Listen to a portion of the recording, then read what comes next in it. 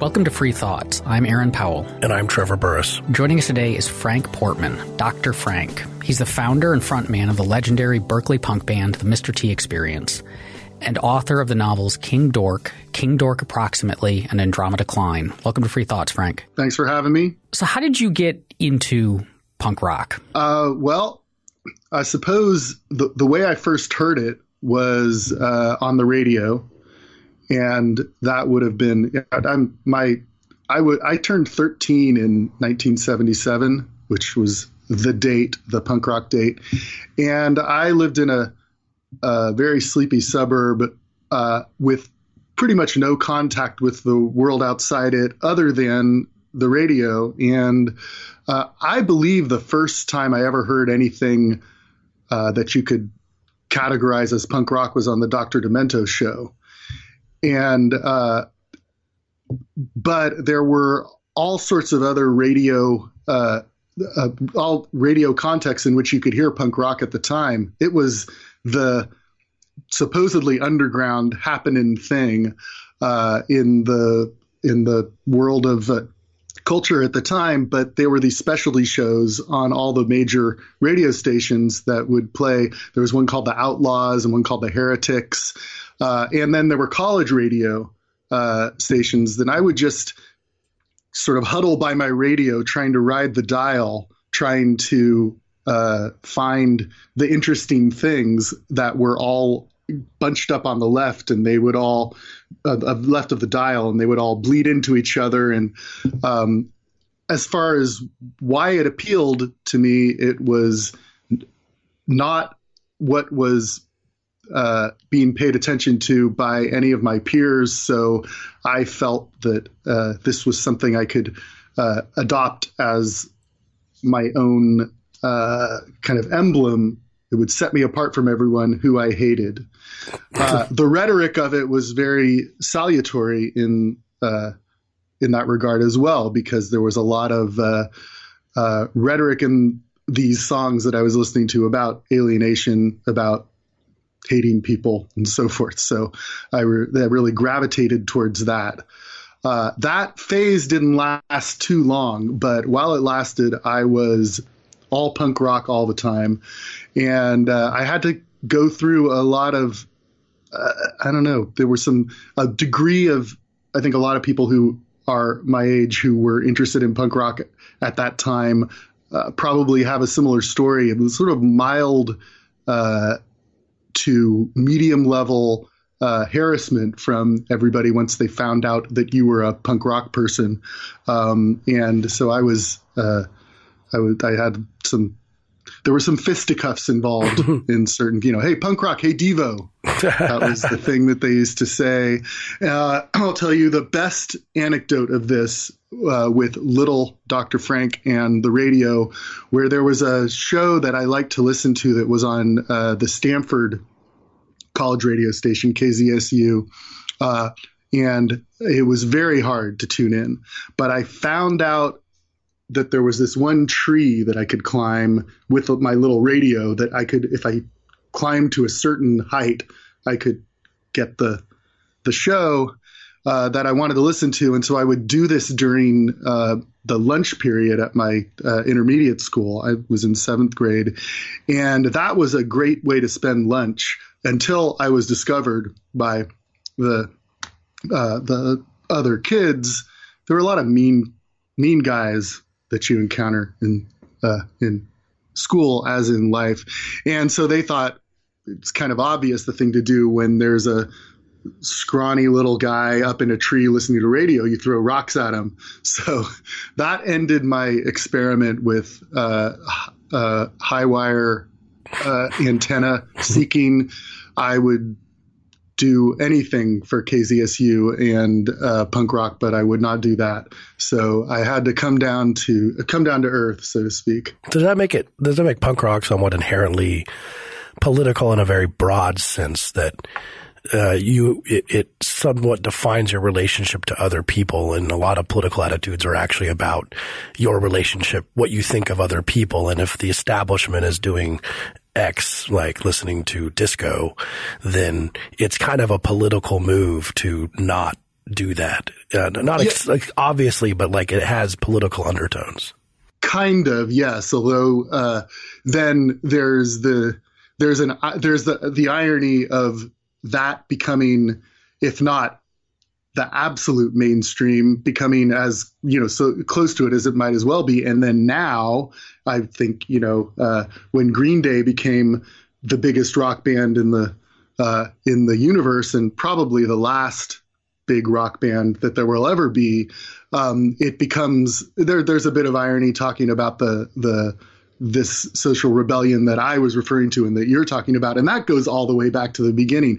When I was 13, I was the only person I knew who was aware of The Clash, say. What I didn't realize at the time was that, they were like one of the biggest things going. They were in Time magazine. They were on television. They were as mainstream as you get as well. There was nothing other than your own personal mythology that you build up when you adopt these things as your thing that you're interested in. There was nothing that different to distinguish The Clash from any other rock band as far as your relationship to society for deciding to like them. I mean, obviously, you could point to differences between different bands and what they sound like and what it means that they sound like that and so forth, which is a whole other question. But so I agree with what you said, but I think that there's a line of irony that runs through the whole thing, which makes the rebellion angle of punk rock very hard to pin down in many cases, and it makes the behavior of people that are infused with that spirit often rather silly. I've been involved in this since I was a little kid, involved in it as an oddball off to the side, not involved in it as a central activist or anything. But I've always one of the reasons I was always an oddball to the side on this is the same reason I was an oddball in seventh grade. I just don't get along with communities of people, and I don't like the idea of communities of people. And while the sentiments of a lot of these bands that I was listening to when I was at the prime age of relating to this kind of coincided with that sense of alienation, there was a greater world there was a so-called punk rock community in which the same dynamic was busy at work, marginalizing and ostracizing with the oddballs like me, with our, not against our will. I was always happy to be ostracized, but I've always felt, even as a little kid, I must be doing something right, even though that carries with it a bit of misery. Well, that puts me in mind of, I think punk rock for me played a big role in my development as eventually a political thinker and the path that I took. But I realized this sense of alienation and the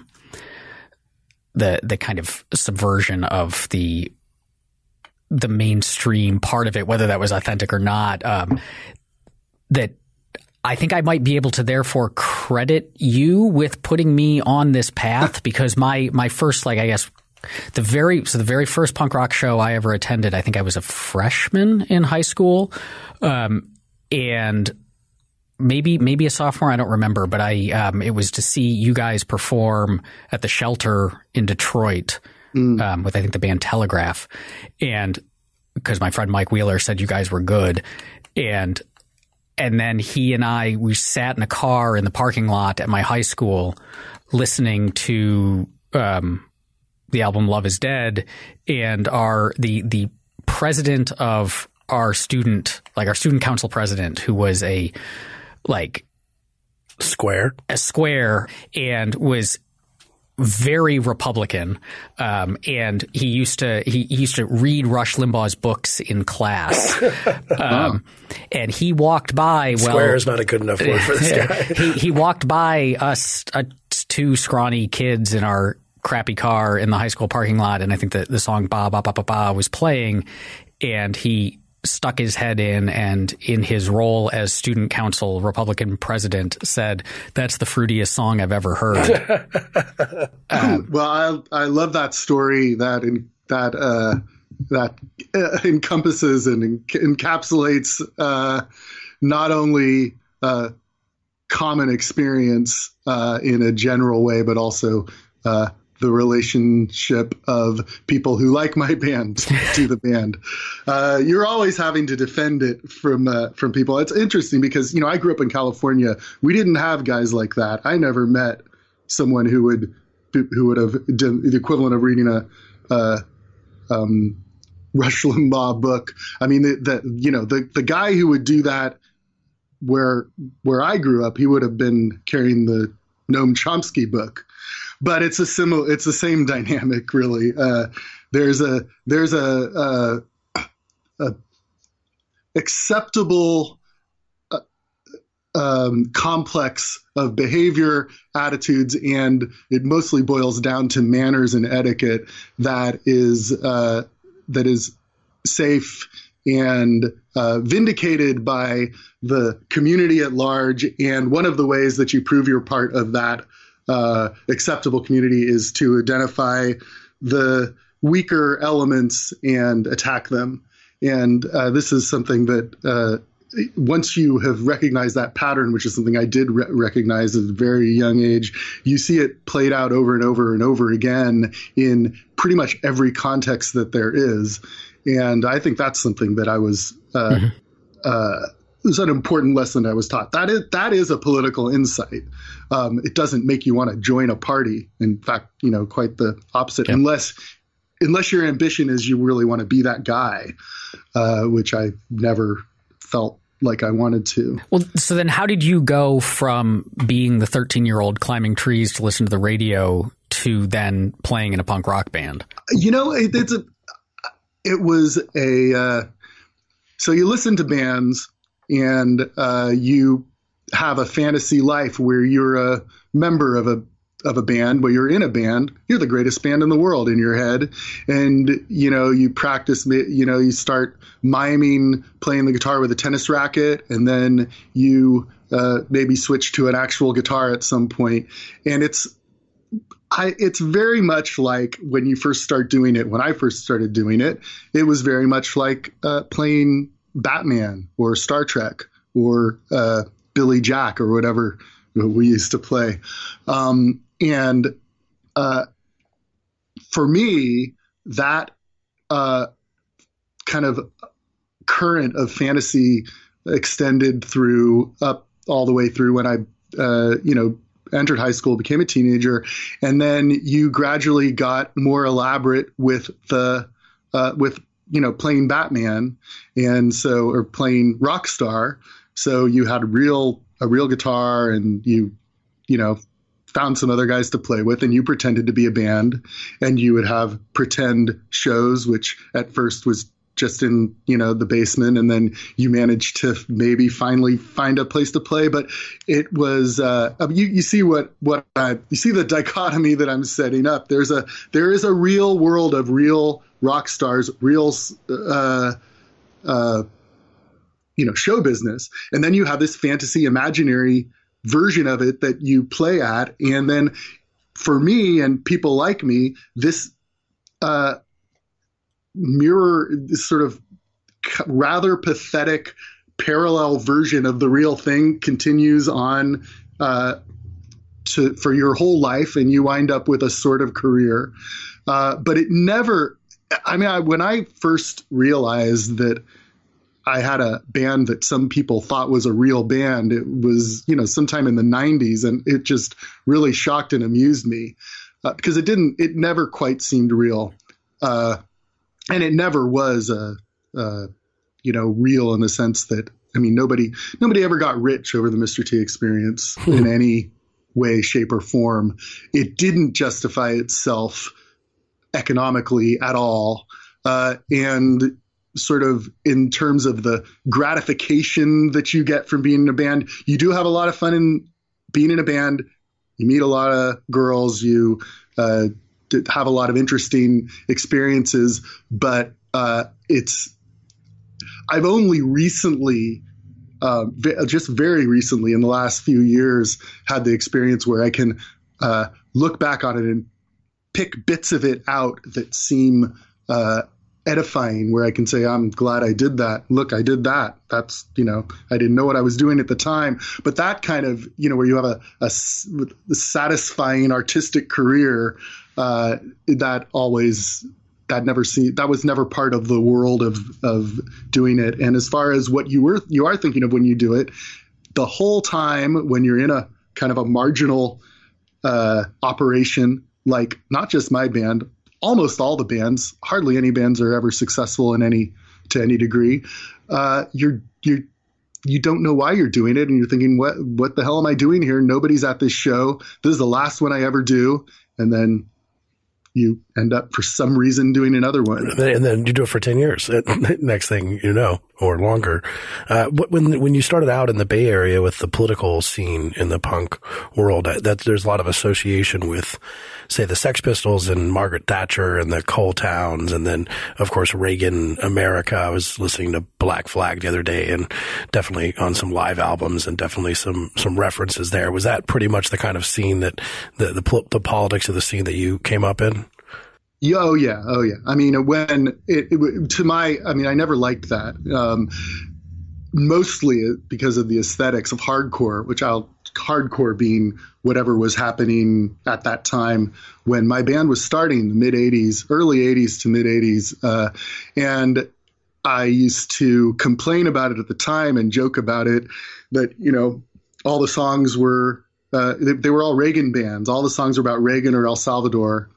And partly, I got a lot of energy out of the fact that when my band started out, and we were playing we were doing it quite ineptly, but we were attempting to play pop songs, with traditional topics. Hopefully you add a little twist to them to make it justify its existence. But basically it's, pop songs about girls, love songs, breakup songs, that sort of thing. Very traditional approach to music, which was extremely offensive to the quote political establishment. It's like, where's your El Salvador song? Where's your Reagan song? It's like, Reagan band. Oh, we're playing with 4 Reagan bands. And the reason that I didn't like it though was if you wrote a great song about Reagan, I would be the first to applaud it. But what I didn't particularly care for was the fact that there was very little attention paid to the songwriting. The songs were not that good. The bands all played really fast, so there was not much rock and roll about it. And then, lastly and least importantly, although maybe most annoyingly, it was all very preachy. Is a combination of ideological preaching and almost complete ignorance, which about what they were ostensibly talking about. So I rebelled against that immediately. But the way that I felt about it at the time was just, I was born too late. Why couldn't I have been 20 years old in 1977? Then I would have jumped into a world where the punk bands were still playing pop songs. That's how I felt at the time. That relationship to punk bands and Republican administration, I think it's probably still continuing to this day. But for yourself, other than rebelling against the sort of predominant and somewhat banal political views that were everywhere, did you have political views yourself where you thought that at that time that they were overstating or wrong about what they were saying? I've revised this opinion a bit now. I assumed that nobody believed any of the things that they were saying and that they were just faking it. And I think to a large degree they were. I think now that probably I've had more experience of ideologically committed people to realize that it is possible to endorse the silliest rhetoric as though it's comes from God on high. But on the other hand, the context I grew up in, San Francisco Bay Area, there was no significant in my class Obviously, you can use the word class for this. In my class context, there was no significant political disagreements or diversions from anything. It was just, obviously our interests are the interests of the Democratic Party. And I was as much in that mode as anybody else. My parents, my teachers, clergy, the police, they were all kind of leftish, feel good Democratic partisans. And I never had any reason to think that wasn't the obvious truth, banal as it is. And it wasn't until I was much older and I actually met some Republicans that I realized that they were actually people. I had never met. Well, I think I met my first Republican at age 25. So, and they're actually, a lot of them are pretty nice and not stupid necessarily. There's stupidity is widely distributed across the landscape anyway.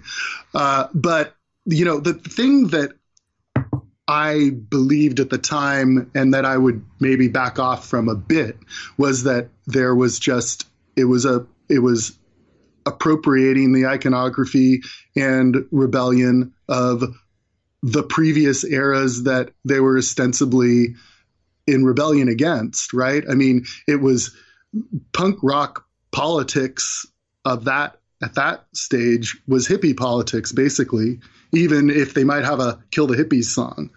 And it's because that was associated with in that class, that's the middle to upper middle class people who went to college type people who were almost everybody in that world. In that class, the way that the acceptable way to express youth rebellion was conforming to kind of I don't know, ethos, aesthetic, and there's all the leftist rhetoric. I mean, in a very mild way. The reason why I didn't think that they ever meant it was that obviously, they would, if they'd be the first up against the wall if the revolution comes. Obviously, they're the class enemy, sort of by definition. And the idea that you are that the idea of sort of, I don't know, the apotheosis of rebellion that involves joining this mass of co-thinkers always just seemed like nobody could fail to recognize the paradox there. But in fact, I know that happens all the time. But at that time, but it was all these thoughts were born of just basically hostility to the aesthetic, really, for me. I was resentful of the fact that, if my ideal of punk rock was the Buzzcocks, there was no Buzzcocks to join. There was only, MDC and Reagan Youth and, Intensified Incoherence or whatever the bands were called. And I resented it greatly because I really liked the Buzzcocks. And so my reasoning wasn't necessarily completely sound. But I think there is something in that vague class analysis, because there was how can I put that? So when I was a kid and I was in school, or I was with my parents, or I was with, the clergy, the police, and all the authority figures, there was one way that you could really impress them and get a pat on the head, which was to be, quote, political. And that meant, if some vaguely leftish rhetoric spilled from your mouth, they would give you a gold star and say, well, it's very nice that you're so interested at your age. And we all learned to do it. And I was not above doing that. It was the path of least resistance. But so I probably noticed that in 4th or 5th grade. And then fast forward to San Francisco punk rock scene. That was precisely the dynamic that Tim Yohannan had with all of his acolytes. It was like it was this. Who's Tim Yohannan? So Tim Yohannan was the patriarch of he lived in San Francisco, patriarch of a certain type of an interpretation of punk rock, where punk rock wasn't the main thing. Punk, I mean, if you want to talk about political punk, he is the guy that brought the hippie politics into the 80s and made it mandatory for people who wanted to listen to loud and fast music. That's who it was, founder of Maximum Rock and Roll. I knew him a bit. I liked him. He's not around anymore. I liked him very much. I had long conversations with him. And during these conversations, I was probably more shocked than I have ever been in my life when I realized that he didn't really like the music that he was championing either. He liked the kind of music I liked, which I was shocked about, because if you listen to Maximum Rock and Roll, it wasn't the Buzzcocks. I can tell you that. But if you looked at his record collection, he had all the Sweet singles, he had all the Stones singles, but he was championing this very, to me, unlistenable music. Because he believed that he was a communist, and he believed that this was the way to the revolution and to start a youth movement that would overthrow the government. He really seemed to believe that. So, but the idea that you can embody some spirit of rebellion by stepping into a complex of clothing, iconography, and rhetoric, people love to do it. And these authority figures encouraged it, in my way of looking at it at the time. And now I think that's true. I mean, basically this fourth grade situation of your teacher patting you on the head because you've heard of Noam Chomsky continued on through the rest of social dynamics as I observed it through adulthood. Well, so your kind of rebellion against that, I suppose, in the scene was in playing pop songs about girls. But were there bands around then that were political but were pushing a different sort of politics? Not in my experience. I mean, so I have to say the scene that happened, that became famous, that happened around the stuff that we were doing. One of the things that characterized it, and one of the things that was good about it, was a de-emphasis of that, and more of an emphasis on what makes music interesting and fun. So I would accept. I mean, it's the kind of hardcore political thing where every band was like they had to issue position papers on the issues of the day. That wasn't a part of that scene. However, in the passive way where everyone pretty much agreed with everyone else on this kind of watery left liberalism, that never changed in my world. And in fact, there was a scary other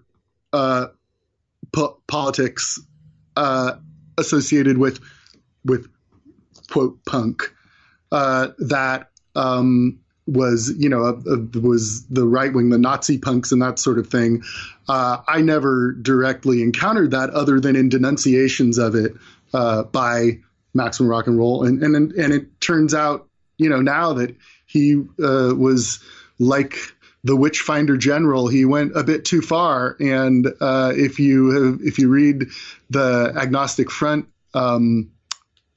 stuff that in the book and that has come out lately, I think he was unjust towards them, but at the time they terrified me, and I didn't want anything to do with that. But the way that a communist denounces someone is to call them a Nazi, no matter who they are, right? So, and that was what Tim did.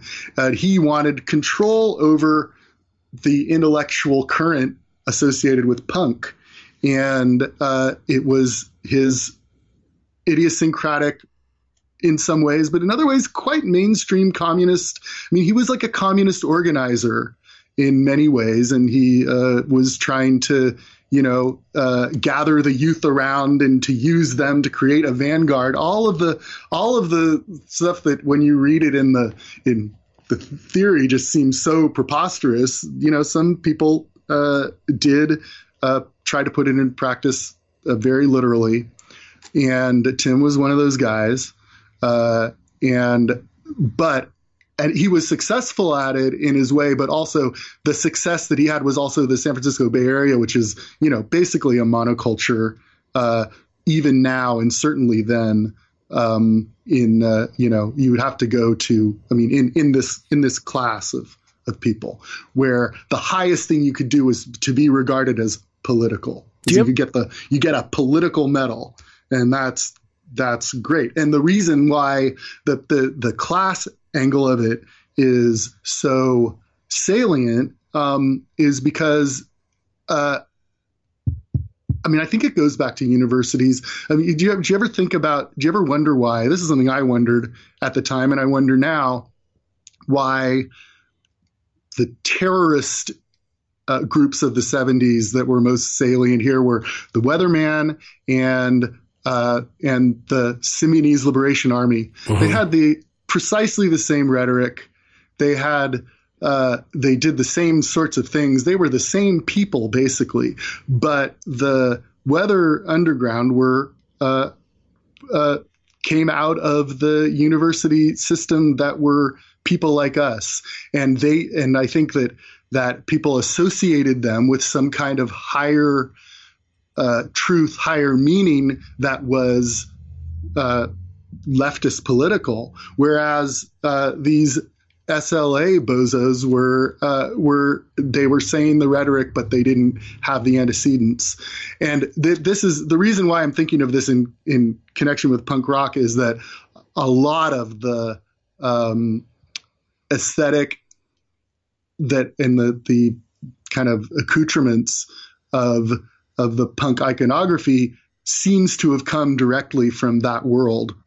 And when I went to my first punk rock show, pretty much, which was the Clash at Kezar Stadium, I didn't know how to do it. I didn't know how to punk, but I was 13 years old, and the thing that happened when you left the concert hall, you picked up all of your punk rock stuff. Like if you went to see, Steve Miller, you'd get your Steve Miller shirt and your Steve Miller hat and stuff. Well, what you got was people handed you the Revolutionary Worker, and and I still have I swear to God, somewhere I have a handbill for the RAF, which is the Red Army fraction, the Baader-Meinhof gang. And I thought it was cool. It had a machine gun in a circle, and it looked like a punk flyer. Well, that aesthetic in a sort of only half understood way in many cases of what it refers to, cycled through the generations of punk, and you still see it now. It's like a lot of these things came as sort of crashing revelations to me. It's like, wow, I was carrying around this terrorist flyer, and when my dad came to pick me up and he saw my armful of revolutionary communist propaganda that I was coming back from the Clash concert with. And I just remember the one thing he said, sort of staring off into space, was like, the communists often try to find alienated youth of high intelligence. And just, well, they didn't catch me, but so to answer to your question, no, I never encountered this scary right wing, even though it certainly existed. It existed in Europe, and I guess there were skinheads here as well. Although I never believed I never thought anybody was serious about anything because I thought, how could they be? Mm-hmm. Do you have a theory about why anti-authoritarian countercultural movement would so reject free markets and libertarianism? I mean, do you think it's at all substantive, or are we giving them too much credit? Funny because another part of that is when you look at some of these people, the way they conduct their lives, there's something very, I mean, if you look at Maximum Rock and Roll, he built a successful business. And there's this thing that they call DIY that they elevated into kind of a sacred principle. I mean, DIY, at least before I encountered it in the punk rock context, just meant putting up shelves. But it's like, if you DIY, you can make your own products, sell them, and keep the money for yourself rather than giving it away to some corporation, corporate entity. They were the most committed capitalists that you'd ever meet, but of course not in name. And so, I don't know. I think the explanation has got to be psychological, and because what I'm saying is a lot of the figures in the punk rock world seem espouse libertarian ideas, certainly, and there was certainly a libertarian as an adjective strain in a certain sector of the hippie politics that they adopted, again, not in name. So you would think that there would be an affinity, and I think a lot of times as people get older, they recognize that, and you don't. Sometimes you don't. But I think, I think it's psychologically. I think that it is just there is a mode associated with youth rebellion, and it goes back to the 60s, and that mode is not. It is anti-capitalist. It's anti-capitalist, right? I mean, regardless of what capitalist means, it's anti-that. Well, do you think that a punk rock band, if it's just relative, if some of it could just be relative, you have to define the establishment in your head, who you think it is, and then rebel against them. And so would a punk rock band in the Soviet Union be all for capitalism, be all about free markets? In fact, you can, it's not in so much in terms of punk rock, but the example of the Czech dissidents and the Plastic People of the Universe, et cetera. They were not anti-Western the way their counterparts on the other side were anti-Western, for good reason, right? But I don't know. I wish I knew more about Eastern Bloc punk, so to speak. My band did a tour of Europe. The first time we ever went to Europe. Tour is kind of a grandiose way of putting it. We visited Europe in the summer of '92 and went to several former Eastern Bloc countries, pretty close to 1989, obviously, 3 years after 1989, including Poland and Belarus and Czechoslovakia, Czech Republic. And Czechoslovakia. And the main thing I noticed was that these kids had no experience of the scene we were bringing to them at all, and they didn't know what to do, and there was obviously no scene there. I don't think, obviously, if you are living in a totalitarian country, you're not going to have a punk rock scene, right?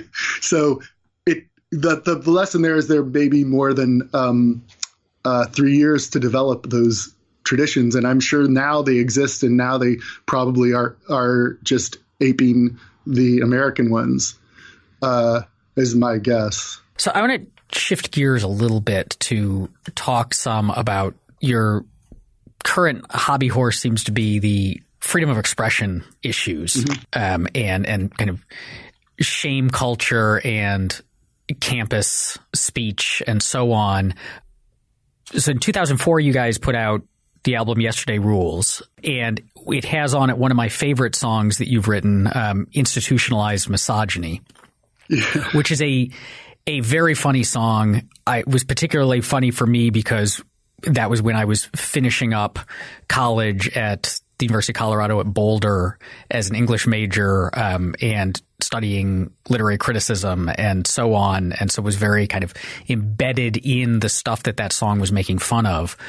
Mm-hmm. But it occurred to me that song was funny in 2004. If you were to release that song today, I wonder how much you would get told that song is not okay. Oh, absolutely. The stuff that you're making fun of. So could you, tell us a bit? There's an interesting, I don't know. It's true. It's going back in time, because at the time that the inspiration for that song was a conversation I had with a young woman who was on a tour a tour of singer-songwriters, little brief tour that I did. And there was just this one night where she just was talking kind of canned rhetoric about Foucault, et cetera. And I just found it really amusing. But at the time, I thought, and I was not wrong, I thought that was it's the day where that rhetoric ruled supreme had passed, and she didn't realize it. That's why it says, you're repeating pre-recorded things they used to say in universities and books on left-wing politics. Well, now it's even more so than it ever was, from what I can tell. I mean, the whatever you want to call that mode of thinking and talking, postmodern, they have a lot of names for neo-Marxism now. Right. Neo-Marxism, critical theory, intersectional, whatever the buzzwords are. It's come back with a vengeance, and now it controls everything. It seems like, pretty much. Is that I was a little more secure in the ridicule than I probably would be now.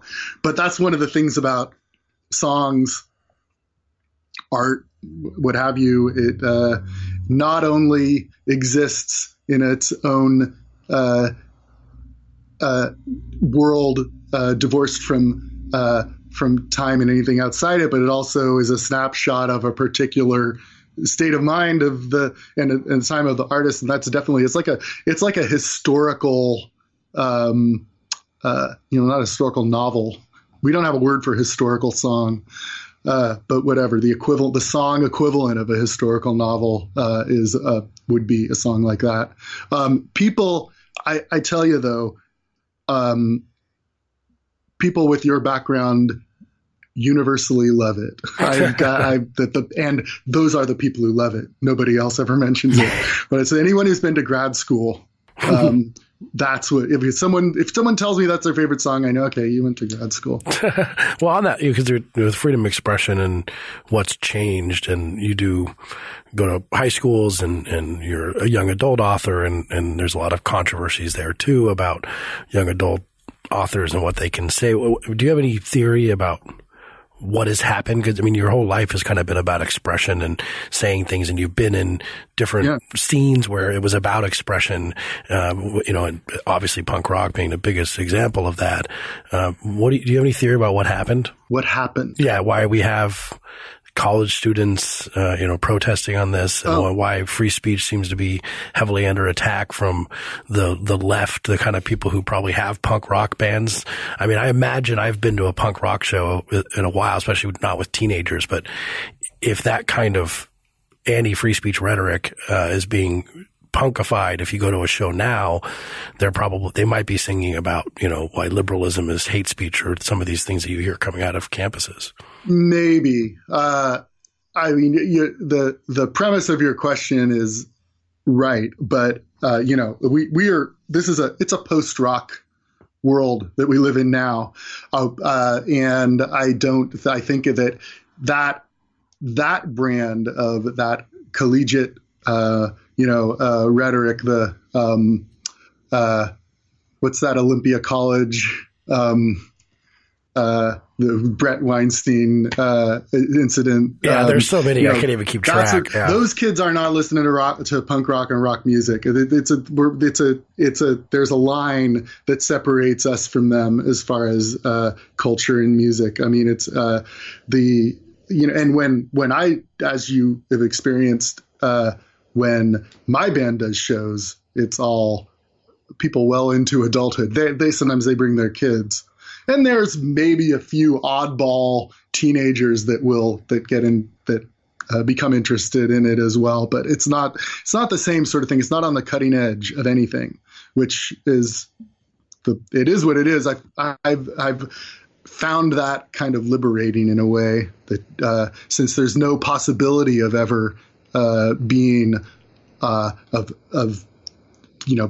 jumping into the mainstream at all by any means, it's kind of a bit freeing for what you can do, at least your attitude. But as far as the question goes, yes, I do kind of have a theory of this. This is something that I came across in Thomas Merton's diaries, and it's a quote that I've quoted many times because it really hit me like. It was like a lightning bolt, where he's talking about the politics within the Catholic Church.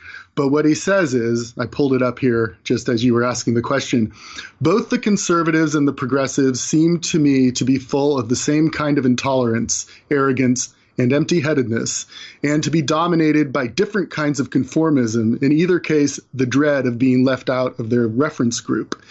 And what I read that when I first saw it, I read it 10 times, and it suddenly dawned on me that of all the confusion that is wrought by trying to understand politics and political rhetoric and actions and thought and everything, it is ultimately human behavior, and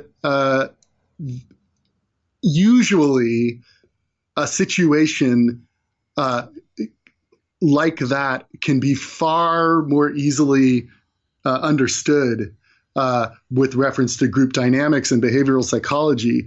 And I have since sort of following that teaching as far as how to look at political behavior, I have never seen a situation that does not a political situation that does not bear that out. And certainly in this social media world on Twitter might have been created as a grand illustration of it on purpose, I think that, we and it's some of the same social dynamics, though, that I observed and hated and sort of cast the jaundiced eye on and ridiculed back when I was a kid, which is, we are basically glorified chimpanzees, and part of their behavior is that the strong identify the weak, and then they descend on them and rip them apart viciously and bloodily, and we can kind of justify it with high-flown rhetoric and do it while because of being humans, we adopt a righteous mantle for ourselves when we do it. And everybody does it, and everybody participates in it. I cannot think of a better explanation for the phenomenon that you refer to than that.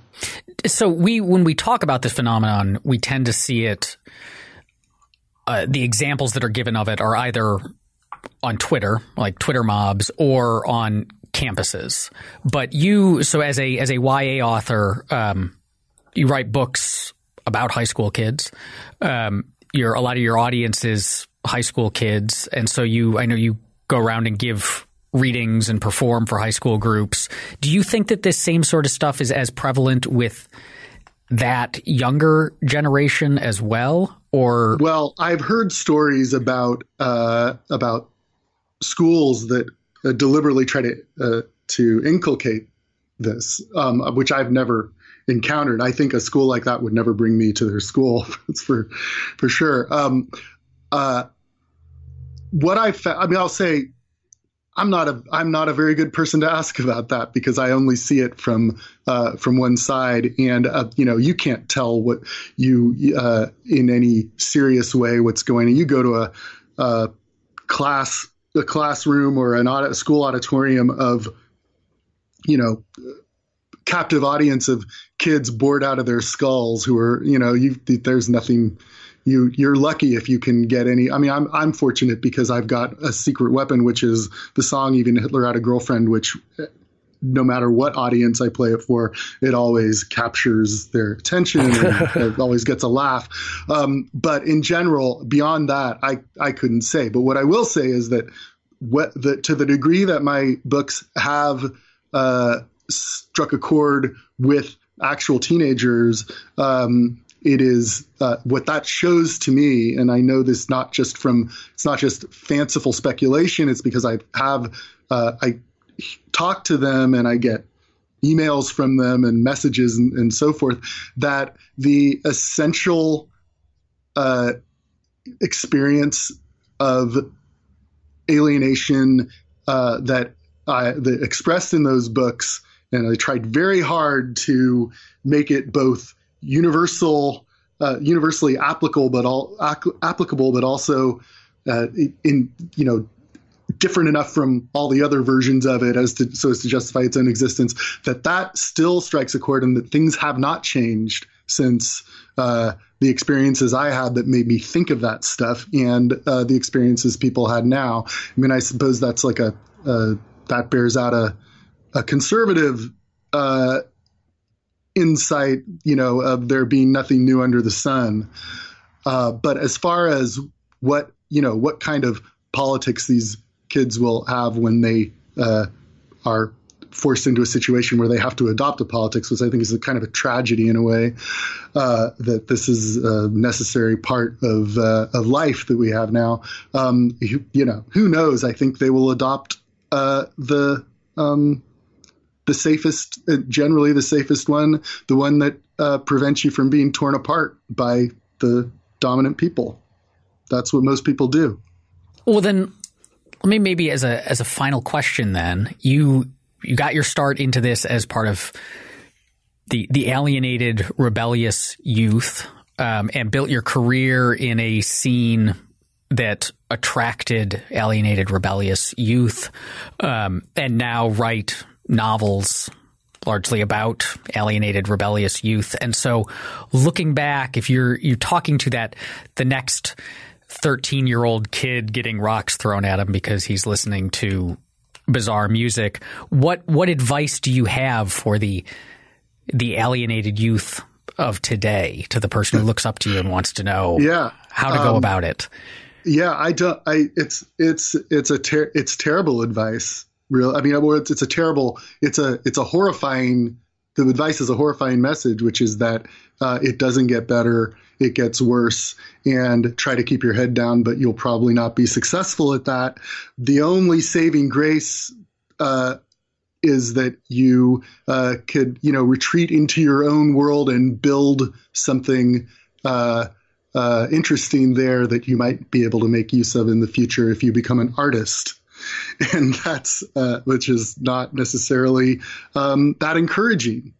But I think there is some solace in communing with the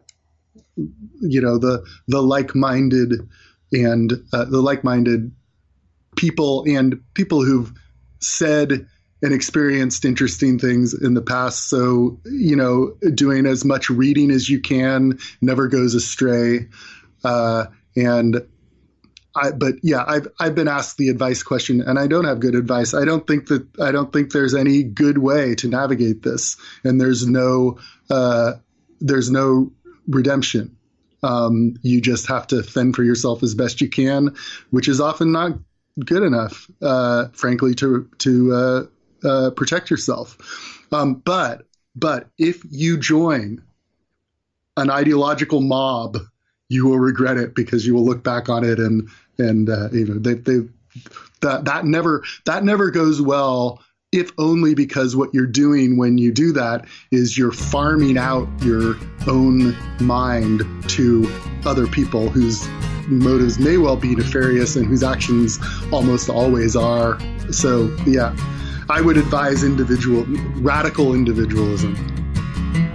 Not complaining, I'm just figuring out how everything left us behind. I got my problems, I'm aware of them, I'll take care of them, never you mind. You're still repeating pre-recorded things they used to say in universities and books on left-wing politics and law about underlying structures that so far as they mean anything still won't support the personal connections that you draw.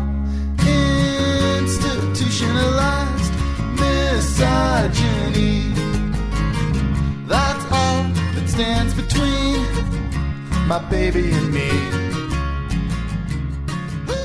Thanks for listening. This episode of Free Thoughts was produced by Tess Terrible and Evan Banks. To learn more, visit us at www.libertarianism.org.